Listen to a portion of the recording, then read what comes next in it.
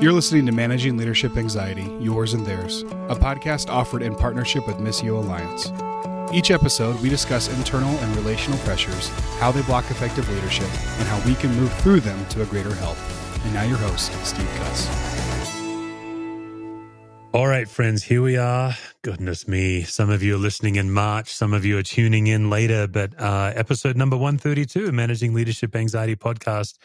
And today I get to go across the pond to interview people who I consider dear friends of mine. We get to catch up twice a year, but also people whose leadership and way of thinking about Christianity, I just have such profound respect for.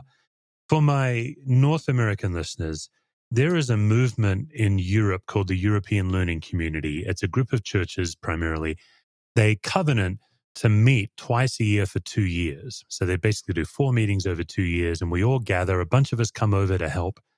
And right now, it's something like 85 or 90 churches from all over Europe. The majority of them from the UK, England, Scotland, Wales, and Ireland, and Northern Ireland. I started going, I don't remember, maybe 2017. I don't even remember when I started, but in my very first trip, I met Howard and Holly Satterthwaite, and they had just recently stepped into the lead pastor role at Westminster Chapel, which is a historic urban church right in the heart of London. Just to orient you, for those of you who have not been to London, their neighbor is Buckingham Palace. Not bad. And Westminster Chapel has a profoundly rich history. What struck me about Howard and Holly is a combination of their heart and their thoughtfulness of how do you actually reach urban Londoners, especially when so many of them don't live in the city. How do you reach people who are commuting in and city dwellers with the gospel? Particularly in urban London, of course, a lot of skepticism around the gospel. So we really hit it off. We got to know each other well. Pretty much every time I'm over there now, I'm trying to connect at least with Howard. And what I'm really thrilled to say is late last year, guys, October last year, they released their first book, Spiritual Detox. And I think one of the most creative chapter heading books I've ever read. I'm going to read you each chapter title. If we confess our sins, he is faithful and just and will forgive us our sins and purify us from all unrighteousness. Now, you can figure out where the commas go yourself. But the whole book is about the power of confession and what it does to us and how it benefits us. So, Howard and Holly, welcome to the show. Hi. Thank you very much. Great to be here. Well, let's have one of you kick off and just tell us, okay, what brought you around to writing this book? I think we really just wanted to ourselves and for other people to experience the joy of God's forgiveness and just the brilliance that confession is and freedom from guilt and shame, and to turn a moment of grace that many might have experienced through getting saved into a lifetime of experiencing the grace and the goodness of God. We believe that confession is about restoration of joy. It's fellowship. I think of David when he confesses his sins, Psalm 32, Psalm 51, he talks about bones that are crushed, rejoicing again.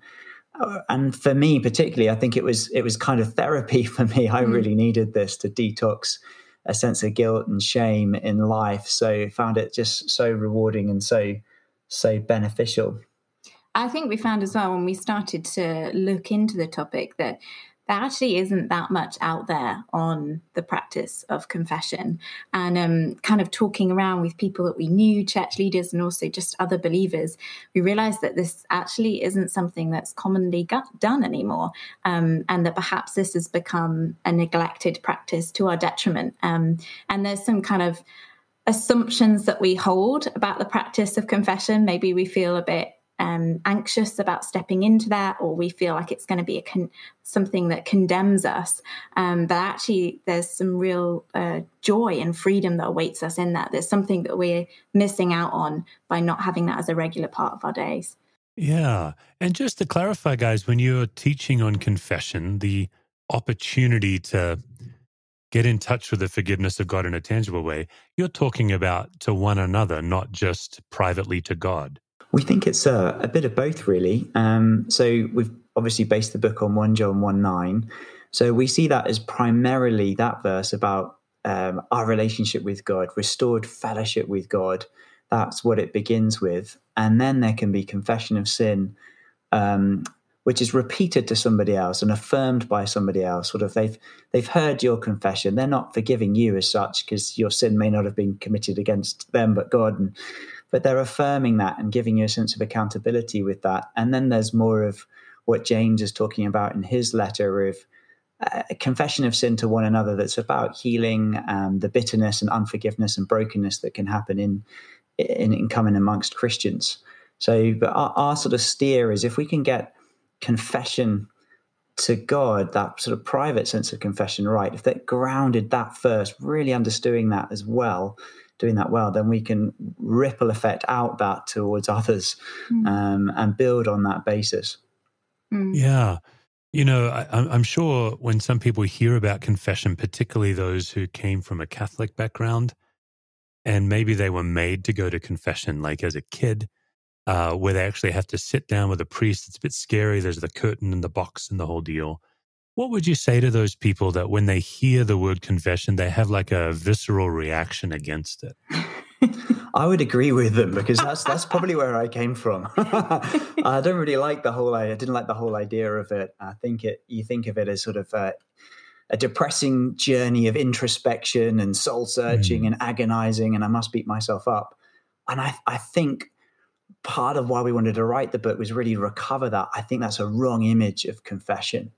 And real confession is God's invitation right from the start of the Bible. The first question is an invitation to confession, where God says, where are you? Where are you at spiritually to the first human beings? And he was inviting them just to own that, embrace the reality of that, experience grace, restoration through coming out of hiding and the shame, guilt, the shadows that they were in the bushes, to come back into a relationship with God. So we'd really want to speak to people like that, speak to people who felt like I did, to say, confession is maybe not what you think it is. It's a far more joyful, liberating, happy practice, where you don't have to necessarily beat yourself up. Yes, you need to look at your sin, to go down on the trampoline, if you like, but in order to bounce up high, to really experience the greatness of God's love. So we've got to look at the depths of our sin to really appreciate the greater depths of God's love for us. So there is a bit of pain involved. It is a bit tough in that sense, but it's worth it to go through that. But it ultimately really begins with God, and we've all can have access to God. We don't have to come through another person to meet with God. And 1 John 1:9 invites us into a relationship with him. The surrounding context of the passage talks about fellowship 4 times. It's about closer intimacy with God. And through that, then we can have that closer relationship with others. And I'd add as well, I think we have to remember when we come into confession who we are confessing to. And sometimes I think we can have those emotions because maybe actually underneath all of that, we don't have a very healthy view of the character of God and who God is, particularly if we've struggled with the idea of God as Father. Sometimes we can come expecting harsh discipline rather than actually a God who is completely and utterly in love with us and devoted to us. And we come to God not pleading and begging, but we come to him like a child who knows that Christ has already won the victory over this sin. So as believers, this sin isn't something that we have to carry. By not confessing, we're choosing to carry it. So we can come to him freely. We don't have to be afraid of being punished, because that punishment has already happened at the cross.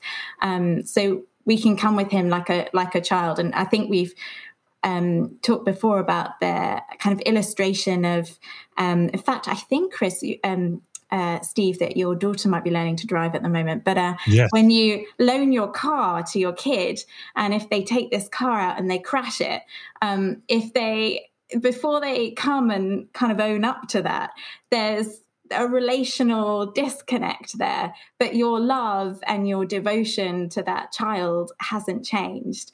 And I think that's a really good image for us when we're thinking about confession. The way God loves us and feels about us doesn't change. His devotion to us is still there. But we want to have that freedom of fellowship with him that Howard talked about. So yeah, I think at the heart of it is trying to recover a right view of God's character as we enter into confession too. I love that. Just listening to both of you talk, what's provoked in me is I've been studying a Catholic priest, a Dominican priest named Herbert McCabe. I'd not heard of him before, but he has this provocative idea that what sin does is it doesn't change God's view of us. It infects our view of God's view of us. So when we are so-called in sin, we're no longer able to see God for who God is. And we assume that God is a harsh taskmaster, kind of what you were just laying out for us, Holly. Herbert McCabe uses the prodigal son story as his evidence. He says, if you look at the father, nothing ever changed. He was out chasing the youngest. The youngest started to see the dad as like maybe a slaveholder kind of metaphor, like I can come back and be your servant. But then the oldest, who was also in sin, he saw dad as this harsh taskmaster that never gave him a good time. McCabe's like, the dad has always been the loving father, but because both of these guys were not right with their dad, they couldn't see their dad. You know, Howard, I know that you've gone through, like we did a workshop together last time I was in England and we did that inner critic work. And I'm really convinced that one of the challenges is the way we talk to ourselves about ourselves tends to be what we project onto God. What would you guys say to help us really see who God is when the story we tell ourselves can be so different? It's so true, isn't it? I just go back to the Garden of Eden. It's the original deception, isn't it, about the character and nature of God, which tricks Adam and Eve into sin. Satan comes and he's saying that God is a mean killjoy and he's withholding stuff from us and tempting us to believe wrong things about God. And I suppose the way I like to think about answering that is with the first miracle that Jesus performs. This gives me sort of great comfort and help. It's at a wedding, and he's miraculously creating huge amounts of wine out of water to enable the joyful celebrations of a wedding to continue. And if you think about the amount there that's going on, it's phenomenal. So 6 stone jars, something like 20 to 30 gallons of water. In my geeky moments, I worked out that was between 600 and 1,000 bottles of wine. At our wedding, we had 20. They're already at day 3. They're at day 3 and they've got 600 to 1,000 more bottles of wine. And Jesus is there and he's saying that my hour is not yet come. So he's thinking about his death on the cross. He's thinking about the ultimate marriage between him and the church and the price it's going to pay. And he's creating wine, which we're going to take as an act of remembrance through communion of the blood that he shed for the forgiveness of sins. And he's creating just an abundance of it. So for me, it's sort of like the corrective revelation of who God is like and what his real character is that destroys Satan's lies, is he's unbelievably generous and joyful, particularly when it comes to forgiveness. And that's the kind of image of God that I try and sort of brainwash myself with the truth. This is what he's really like. He's so generous. And then we've liked to use the sort of verse from 1 John 1:9 and just look at the word "and" in there to back that up. And based on his character, he's faithful and just, and he doesn't just forgive our sins, and he cleanses us. And just looking at the generosity of God, that he doesn't stop short of simply saving us, justifying us. He wants to sanctify us. And then ultimately we're going to be glorified as well. So it's trying to fill my mind with great thoughts about the character of God and who he is. That then begins to what he then says about me and the good things that he says over me, they are true, have to be true, because he's faithful, he's just, he's generous, he's not exaggerating, it's not hyperbole. So when he says he's pleased with me because of who I am in Christ, that's true. And I can hold on to that. Yeah. Sounds good, doesn't it? Yeah, that was good. Yeah, that will definitely preach. Oh, man. When I left home at 17, moved into a house with a bunch of guys, and a couple of the guys left. There were two of us at home. I don't mean to spit on my old friend Malcolm, but he was a chef who would only cook when a girl would come over. So that was disappointing, but I digress. But Malcolm and I had to find a new roommate, and we took in a young fellow from our church named Joel. We didn't know him very well, and Joel was very different from us. And I had no emotional maturity. I was 17, so I did what any emotionally immature 17-year-old would do. I talked about Joel to Malcolm a lot. How weird, can't we agree together that he's weird and all of this stuff? And one day, Joel asked if we could meet together, and he sat me down and he confessed his sins to me. And he said, look, I've been bad-mouthing you and I've been judging you, and I'm here to tell you that, and I'm asking for your forgiveness. And I was so immature that I went into self-righteousness. Oh, certainly, Joel, I'd be very happy to. Don't even mention it. Like I'm the better man. So I forgive Joel, and I'm like, well, that matter's done. And then Joel says to me, now it's your turn. I'm like, what? Now it's your turn to confess to me. Now, he didn't know. It wasn't a sting operation. He had been raised in a Christian tradition where you keep short accounts with one another. And we became dear friends because we looked each other in the eye and we confessed. And it was a tremendously brave thing that he did, and it was a gift he offered me. I'd just love to hear whatever reaction you have to that. It reminds me of...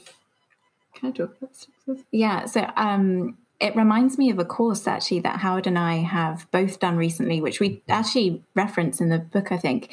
We've just started going through it with our church. It's called the Steps course. It started originally in Denmark. Is that right? Yeah. And it's a great course, and it's kind of a similar thing to what you've just talked about. I mean, it's based on the 12 steps which is technically for alcoholics, but it's been adapted, and it takes you through these 12 different steps where you choose a particular unhelpful behavior, they phrase it, that you or a sin that you're kind of struggling with, and you work through these steps. But every week you meet in a small group, and you literally just take it in turns. You've got like 3 minutes where you just confess to each other, and it's totally unfiltered, uncensored sharing with one another. And we just found it both really helpful, the course, didn't we? And we've just done step 1 with our church, groups in our church, and it's going really well. And I think there's something really powerful about other people witnessing your confession to God. And I think maybe because as humans this side of the fall, we don't walk physically in the garden with God like we used to.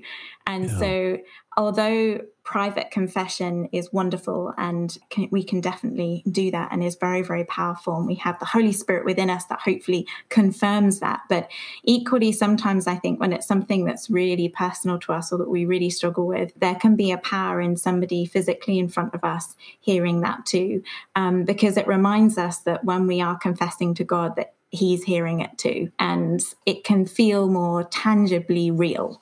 I think that's really powerful. And I think also it grows our fellowship with each other as well as believers. I think it's important to remember that sometimes if we can worry about being found out about our sin, but the truth is that we all have our sin that we're worried about being found out about.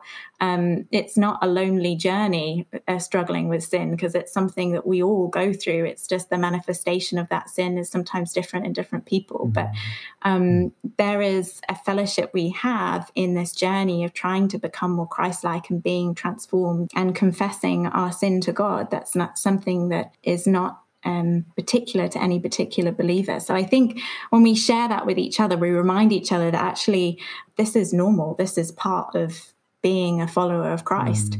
And actually it's a healthy sign of being a follower of Christ that we're recognizing that in ourselves and bringing it to each other and to God. Yeah. I think the people that I feel closest to are the ones who know the fullest extent of my sin and continue to love and accept me in spite of that. I feel safe with them. I feel like I can be real and honest with them. And I think that's at really the sort of heart of your story, that I think real closeness comes as we're genuine about, these are the struggles I'm facing. Here's the sins that I'm committing in general and even against you. And it's just a powerful moment of deep connection, rather than we're faking it. I'm pretending, I'm avoiding, I'm too worried about my reputation or this or that. We can never really be seen and therefore known and loved for who we are, unless we drop the guard with at least some people in our life. Obviously, we don't want to go confessing to everybody all the time. There needs to be some filter on what we're saying. But I think for those that we want real friendship with, deep friendship in our lives, I think we've got to take it that step closer and say, hey, look, this is a sin I'm struggling with. Yeah. And if church is meant to, sorry. No, go ahead, Holly. If church is meant to be like family, that is what family is, right? You know, Howard and I live together, and we have two, obviously as husband and wife, and we've got 2 young kids, and we can't hide our sin from each other because we're with each other all the time. And yet there's that bond that's deeper than whether we're being nice to each other at that particular moment in time. And I think there's that same unity and bond that we should have with one another in church too. And I think choosing to continue to have friendship and love for one another when we're confessing our sins to each other is kind of a healthy sign of church as family too. Yeah. For my listeners, the book is called Spiritual Detox. Even though we're talking a lot about confession, which is the heart of the book, the title is Spiritual Detox. I know so many of my listeners, probably most of my listeners are faith leaders of some kind, church leaders. We're always on the hunt for the next study or experience our small groups can do together. And this is the one. What we're talking about here, guys, is the idea that your small groups can grow deeper together through this practice. And Howard and Holly, in the book, I had the privilege of getting an advanced copy of it. They really do lead us through simple tools that anyone can do. One of my favorite things about the book is every chapter they put a set prayer, a prayer from history that your group can pray together, particularly for those of us who are rabid Protestants. You know, the way I describe it is Jesus lived and died and rose again. And then until 1970, nothing happened. And then we started. Right? That's kind of how us rabid Protestants are. We don't have a real sense of church history. Howard and Holly will really teach us some ancient prayers and practices as well. Before we shift gears, guys, if somebody wanted to make bulk purchases of the book, obviously we have a global audience on the podcast. Where's the best place for them to go to maybe buy books for their whole congregation? Easiest place is probably Amazon, isn't it? Amazon US at the moment. I don't know I don't think there's a bulk deal. Okay. Yeah, Amazon's down. You guys are selling well over here. That we're down to your last 5 copies over here. Oh, wow. Okay. Yeah, hey, yeah. Wow. Yeah. So, well, there's 6. Maybe there were 6 in America. They should reorder, but okay. 10 of those, I should double check, but 10 of those have a US based website. So you can buy them in bulk there. 10 of those.com or the American web address of 10 of those. So you can buy 10 of those, I think, in the UK for £10 a copy, and then if you buy more, you get a further discount. Brilliant. We'll put that in the show notes for folks, because I know a lot of people were always looking for just a simple experience for our people, and this is a great one. Let's talk about church leadership, guys. You know, you guys are young leaders. You have young children. I remember that stage of life. It just felt like nonstop pouring out. You know, like my youngest is now 15. My middle child is 18. He came home from school by himself today. He cooked himself lunch at home while I'm working. I know it's the dream life. Dreams are made of that. I know. I'm not saying this to make you feel terrible. Hopefully to say when your kids are young and you're early in leadership, it just can feel like a constant pouring out. Did you step in at Westminster Chapel? Was it 2017 when you guys stepped into the lead role? Yeah, it was it was about September 2016. We voted in the summer, as is the sort of tradition of Westminster Chapel. You get a vote, and then and hands laid on in January 2017. Yep. So you're coming right up on your 5th anniversary. And I want to ask 2 facets of the question. The first one is, what's it like to step into a historical church with such deep roots? Like you've got, for example, one of the most famous preachers in history was the former pastor at your church. Of course, you did not succeed Martin Lloyd-Jones, but most of us know Martin Lloyd-Jones. When I was with you, Howard, you showed me, his preaching robe in the room that's almost not a museum, but almost like that. The added pressure that I don't know what that's like to step into something grand. Is that an accurate way? What was that like for you guys, first of all? It was pretty terrifying. I should say that, I wear Lloyd-Jones's robe for 30 minutes a day to get the anointing passed off onto me. But no, I don't. I'm just teasing. It was pretty terrifying, I think. The sense of imposter syndrome. Who am I to be in this situation? So underqualified. I don't even have a theology degree. I have never led a church before.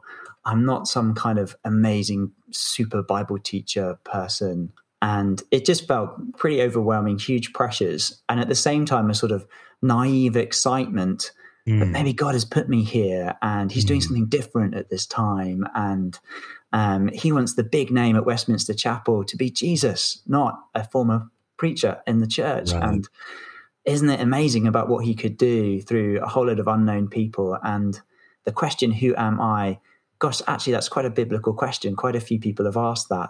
Who am I, God, that you, David would say. So it's that sense of total terror, yet also excitement, and wrestling with your inner critic who's saying to you, you're not good enough. You're not good enough in life. You're never going to make this work. You're going to fail. You're going to have to work hours on end to perfect your sermons and so on. And or you need to be like Lloyd-Jones. You need to be like R.T. Kendall and all the others who were there at the church before.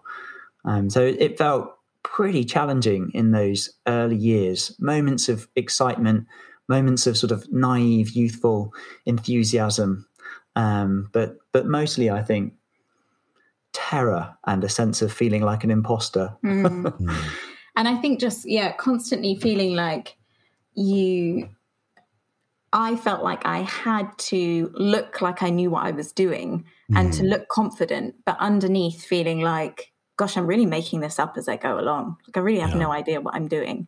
And I think that we were in our church before we started leading it. And so it's interesting, other people's reactions. I think sometimes I had to remind a few people that when you suddenly become the lead elder, it's not like you wake up that morning and then you're completely different people. Like I'm still the same person that I was like the few days before Howard came into this role. So it's not like suddenly there's a switch and I'm now this super amazing pastor's wife and I'm ministry leader extraordinaire. I'm still on the journey of learning and working out what to do. So I think there was a challenge there. And I think for us as a family as well, the pressure changed. And I think it's funny, I think, Howard being full-time on staff but not in the lead role, I think we naively thought we knew what we were going into, having seen that around. And we're like, oh, no, we're already doing it. It's not going to be too different. Like, we know what that's like. And then actually coming into it and over the first sort of year or two, just suddenly realizing that actually this feels like a much bigger burden. A burden maybe isn't the right word, but it feels like a much bigger pressure. It's a lot more to carry. And it has a bigger impact on us as a family than perhaps we realized. And even just like little things of, our kids are really known. People who are complete strangers will come up and chat to them or try and engage with them. And that's really, really lovely. But it's something new for our small kids to get used to of why are these strangers talking to me? And knowing how to deal with that. And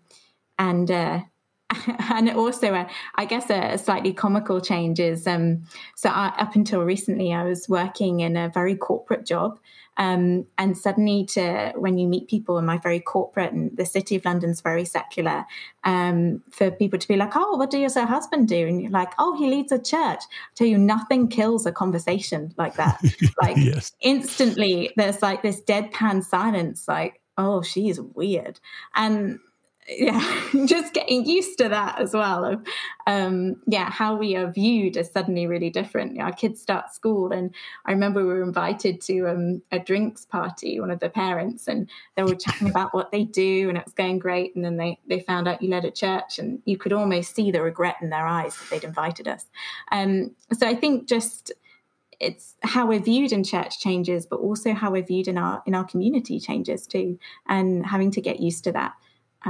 Was a big thing. I was surprised. So my ministry experience, obviously I started in hospital chaplaincy, which was a crazy way to start, but that's trauma and hospice chaplaincy. I did a stint as a youth minister in Appalachian, United States, kind of a real poverty-stricken area, an incredible church.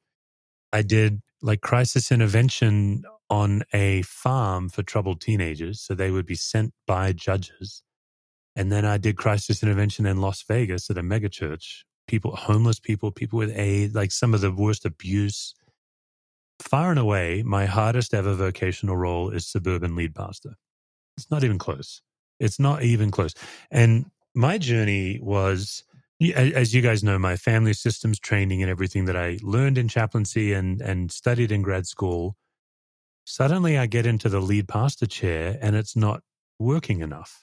It's like, wait, I've been operating this way for 9 years at this point. I've been informally using systems theory in my life. It's really what got my book going, and Capable Life, and my resources was the idea that if I don't develop a path that I can walk and my people can walk, I'm not going to make it in this job. I'm still trying to get the hang of why was the pressure so much different. What's your take on that? You guys just started hinting now at the pressure of it. Obviously, the way people view you. For me, it was also that it became, my ministry became so much more personal than it was before. I think I've always taken my ministry seriously, but suddenly my well-being was so wrapped up in how the church was. If anything in the church was a problem, I think I heard that I'm the problem. What are you guys thinking on all this? For me, I think one of my major challenges and struggles is dealing with a need for approval. And so I think it just gives a much bigger stage for that, for the crack cocaine, of praise. Suddenly you're in this position, you get more opportunities to receive that or to be denied that. And so that intensification of that experience and opportunity was, I think, kind of partly my struggle, my challenge of, I feel like my identity and my reputation is so caught up. I'm riding the roller coaster of what did people think about the most recent preach? Was it amazing, sensational, or how did this appeal and offering go? And looking at the numbers every week of how church is attendance and feeling like, oh, I'm doing really well. Oh, I'm great. I feel happy. And then feeling low. And I think that was very much those early days and a real struggle for me. And I think the world's leading anti-anxiety expert once said, it's really important to be human-sized, to see yourself as being human-sized. And I think that's so helpful for me of recognizing that I just lost perspective on who I am in all of this. And I needed to start embracing the fact of, I'm not God. I can't do these things.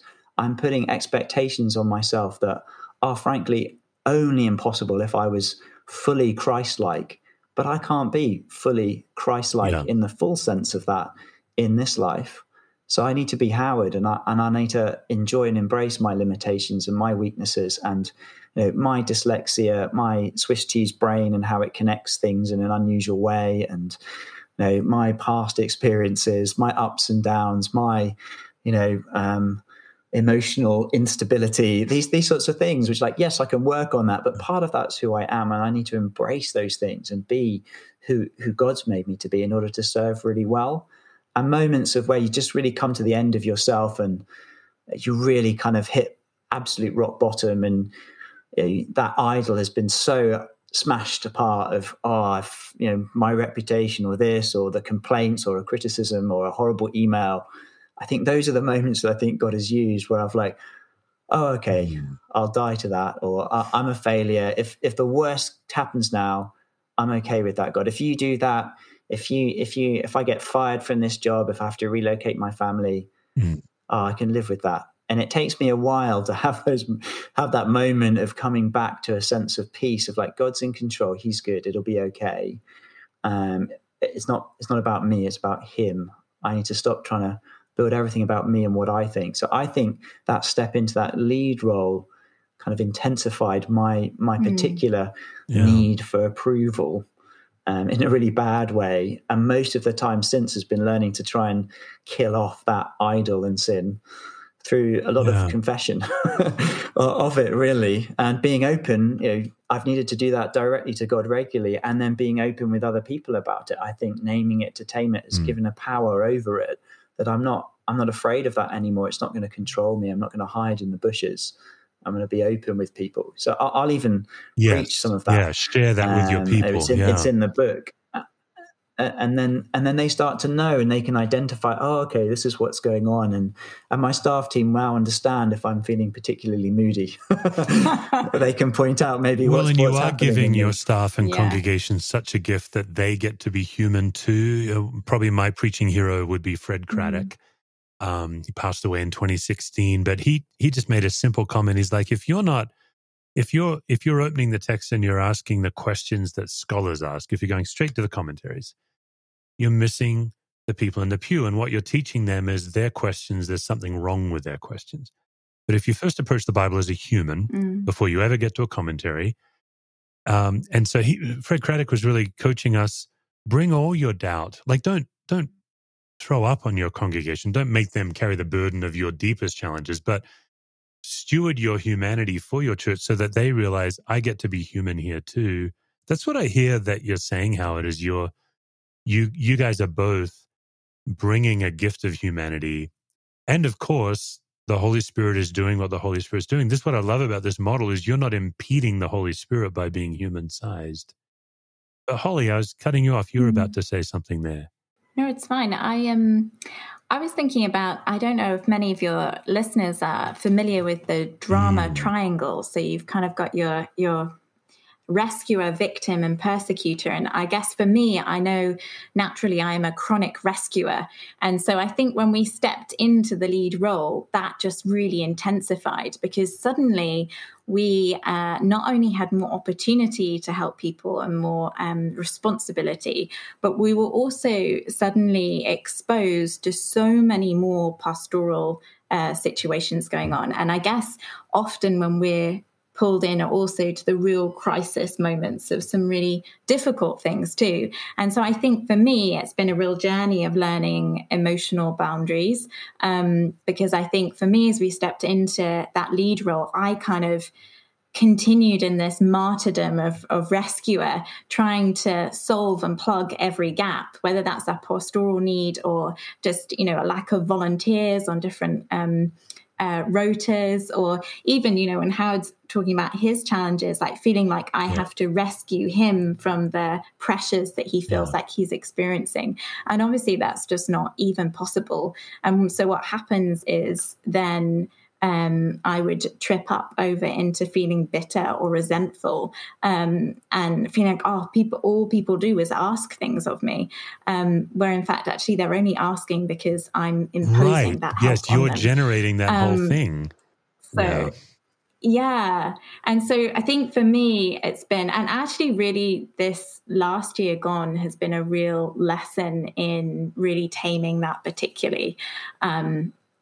Of actually, there's a scale. Like, I think often we think I can do nothing or I can solve this problem.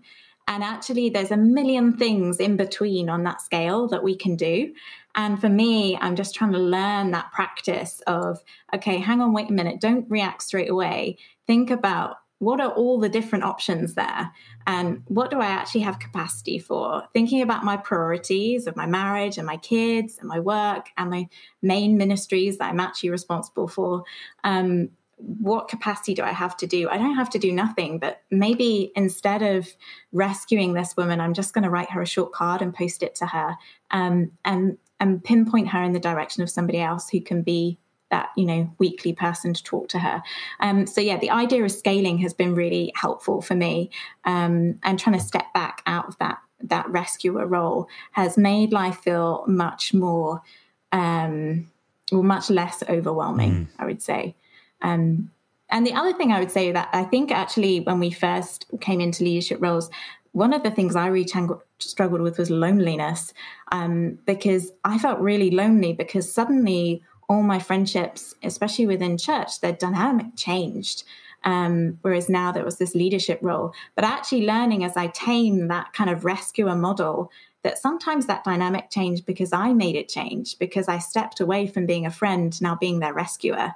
And they didn't necessarily expect or ask me to do that. So it's a painful, I think there is something about ministry that attracts a large percentage of overfunctioners, sensitive, not performance-based, but what you were saying, Howard, your approval of others. Like, it's almost like that's all the shadow side of the gifting that we have as faith leaders.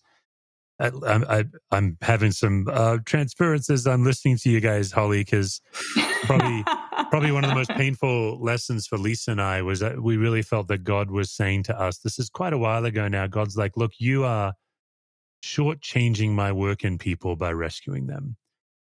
And the people we were most rescuing were the people that were mad at me.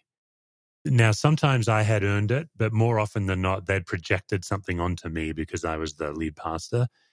And we would chase them, when they were upset, to try to win them back. And God's like, let them go. They've got, if I have a purpose for them where you're the bad guy, but they're growing in me, are you okay with that? And we're like, we are not okay with that at all. Like, we want to be loved and appreciated and seen, because I think that's it with criticism. Some of it, is true, but a lot of it, it's like, you're not seeing who I really am. You're caricaturing me. And so let me wrap up with a final question. I'd like to just get your guys' take on secondhand criticism. This is something I'm doing more and more work in, because I think it's like, it feels like a neglected area of leadership. And it's when one spouse is getting attacked, but there's a significant impact on the other spouse. But because they're not in the ring, they don't get to have a direct fight. And as Lisa and I have looked at this, because I was not good with this in the early days, I would come home and vent. And then this isn't really the way it was, but it was almost like, okay, we've agreed not to like this person. I'm exaggerating, but that's the idea. But then I go back to work and resolve. But I never came back to Lisa and updated. I'd never come back to her and say, we get to like this person again now. So she's left confused, or sometimes she would show up and be frustrated. She's carrying my hurt, but then sometimes she disagrees with my decision, as is the nature of church leadership. Sometimes I have to make the call, and she's like, I don't think that's the way it should have been done, but it's my job. I make the call. Maybe I'm right, maybe I'm wrong. It doesn't matter whether I was right or not. What matters is now she's forced to kind of toe the cuss party line. Like, she can't really be going around the church saying, I don't agree either with Steve. That's not helpful. What's your guys' reaction? Either of you, it'd be neat to hear from both of you on secondhand criticism. I think it's really, really hard. I mean, I guess speaking as the wife of a couple where I'm not technically on staff, I have like voluntary leadership positions, but I'm not on staff. I have really, really struggled with it. And in the past, I've said to Howard, I've used the words like, my emotional well-being tracks your emotional well-being. And that's how I feel it is. If you're up, I'm up. If you're down, I'm down. And I find it really hard for that to be any different. And I know in the past, sometimes you've shared things with me and I've almost like shut you up. Like, not because I want to be mean, but I've said to you things like, I don't want to feel how you feel right now. Yep. But I don't know how to hear you and not feel what you feel. I think it's really difficult. And I think especially as spouses, when we're not on staff, there isn't always that space or person to talk to. That, sometimes there's gatherings for other church leaders and you can kind of share, but there's less of that sometimes if you're the spouse, and maybe partly because the role that you take as a spouse is so varied. Some people are more involved than others, and we have, although our roles are quite different, we do have quite a team approach to ministry. And so I guess maybe I'm more aware and clued up and involved in things than some other spouses. But I have definitely really struggled with that. And I've had to work really hard to build relationships or find people who are safe and confidential and significantly older and more experienced in leadership than me, to be able to air some of these things and get some wisdom on that, because it has been hard. But you have, I think probably we had some similar challenges to you guys too, but you've got so much better at learning what to share and what isn't helpful for me. And I feel like that's been quite a growth area for us as a couple, hasn't it? I think I've never really had to experience the other side of this, because Holly never gets criticized. That's not true. It's not true. It's just that when you're the spouse, people criticize you behind your back rather than to your face. But Lisa's the same. Like Holly, Lisa is this, like, people... I'm not very divisive. I'm generally loved, but I do have a divisive edge. Sometimes I'm making tough calls, or, when George Floyd died, we've always spoken out against systemic racial injustice, but people started hearing it for the first time after George, even though I've done it consistently. And so I do have some of that. But Lisa had one person leave the church because of her, not because of me. And I was so happy. I was like, yes. Yeah. How you could ever leave a church over Lisa, I don't know. She's like the most lovely woman I know. ever. She is an amazing human being. Yeah. Yeah, I think I have had to learn, as a probably chronic oversharer who externally processes what's helpful and what's not helpful, and to be less selfish about my needs of what I'm trying to process. And I think in those early years where you are getting bits of criticism, it's a bit of a shock to the system. And I think as you get through it, you're just like, oh, that's sort of par for the course now. That's normal. That's actually nothing too much to worry about. And you kind of know what's the more serious criticism and what isn't. And you get a bit more confident in yourself of like, I can ignore that because that's... And also, I think having a really good eldership around. So I'll just often share the emails that the odd email that comes in. One was fantastic, the 7 points of why you're a terrible leader, which is great. I just share that with the eldership. What do you think? Is there any truth in this? Yeah. And that was really helpful, just to get an objective opinion and to use the eldership wisely as well. So it's not just at home. It's not just between us, and then we feel a bit more isolated. But let's take this as a team. And gain wisdom, and to have that bit of maturity as you get more used to that lead role, where it's like, I can live with the fact if I'm not as perfect as I thought I was, and can I agree with anything this person is saying about me? Because it probably is true, and to be honest, I'm probably way worse. Right. Way worse than this person has any idea, if they were to see my life and inside my head and so on.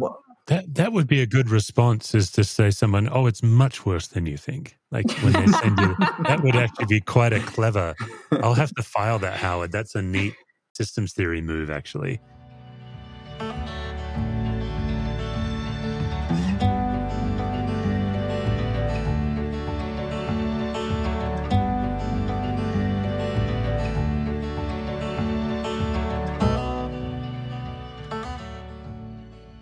We're getting a little tight on time, so let me ask 2 questions of each of you for our gauntlet. So really, it's not so much a gauntlet as a glove of anxiety. But the first question would simply be, I think each of us bring into our leadership and into our adulthood assets and liabilities from our family of origin. It's got nothing to do with blame or mum and dad. It just is the way we made meaning as a kid. And generational traits. I know when I think of my assets and liabilities, it's less about my particular parent and it's more about the cuss lineage. what would be an asset and what would be a liability for each of you from your family of origin? I think an asset for me is storytelling. So my family, we tell lots of stories. We tell memories. Memories are a really important thing. Partly, I think, because so the generation before my parents all died very young, very, very young. And so we've kind of created this pattern of sharing stories and sharing memories to make sure that everybody kind of has a sense of knowing each other. And I think that practice has been really helpful as we've kind of come into leadership and as I've led the ministries that I've been involved in.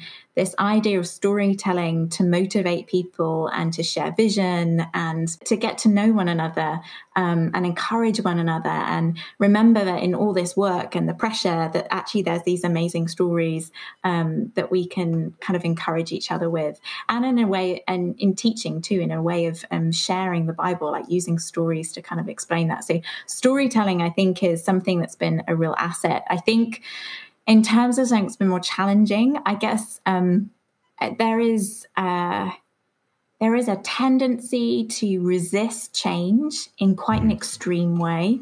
And so I think for me, so I am the first person in, I genuinely don't know how many generations, many generations, to move out of my hometown. So all my family live within a cluster of villages in one town, and I live like 2 hours away in London, and I'm the slightly odd person that decided to move away.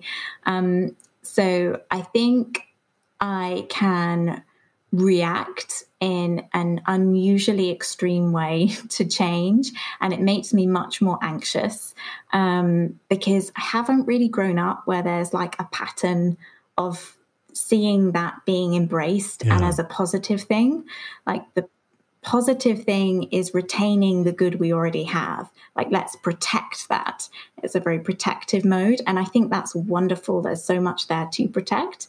But yeah, seeing change as something that's positive and that has opportunities and is to be embraced is something that I haven't seen. And so that can create, I think, quite a bit of anxiety in me.